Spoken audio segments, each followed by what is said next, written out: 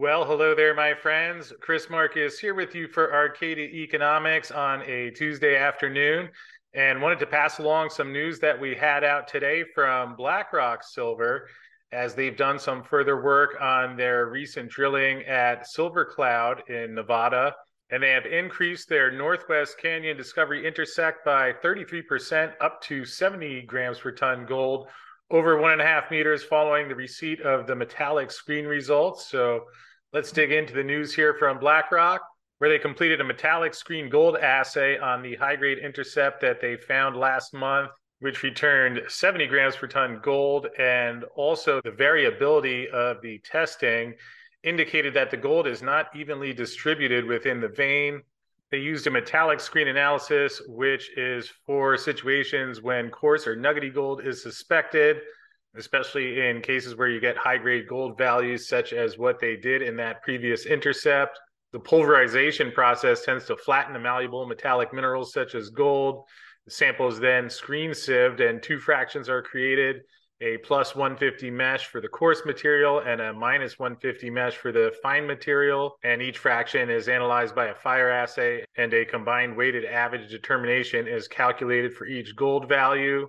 And in the case of this particular drill hole, most of the gold reported to a fine fraction, which indicates the gold is not coarse or nuggety.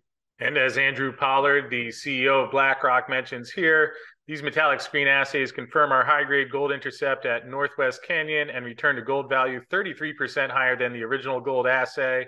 They are excited by the new multi-ounce discovery, which ties together drill-defined mineralization across 425 meters. Supporting the orientation and mineralization of the vein at Northwest Canyon is more like that characterized at the Midas mine than the Hollister mine that is adjacent to the property.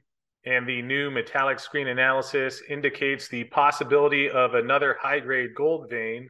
He also mentions that at 45 square kilometers, Silver Cloud is an incredibly large target-rich project that has seen little drilling, despite the fact that it lies along a well-known high-grade gold trend. And Silver Cloud represents one of the largest underexplored volcanic-hosted gold and silver epithermal districts in Nevada, which they control. I will put the link to this press release where you can see the full results that they have here from their recent program. And here on the western half of this map, you can see hole SBC 22-20, which is the one that came back with that 70 grams per ton gold. So just a little bit of a further update on the BlackRock drilling progress. Again, last week I mentioned that they came to an agreement with Tierlock Resources for their lithium project. So good things happening at BlackRock Silver. And to find out a little bit more about what they've been up to, going to link to a video I did recently with Andrew Pollard of BlackRock, where it goes over some of the progress that they have been making. And that video is coming your way now.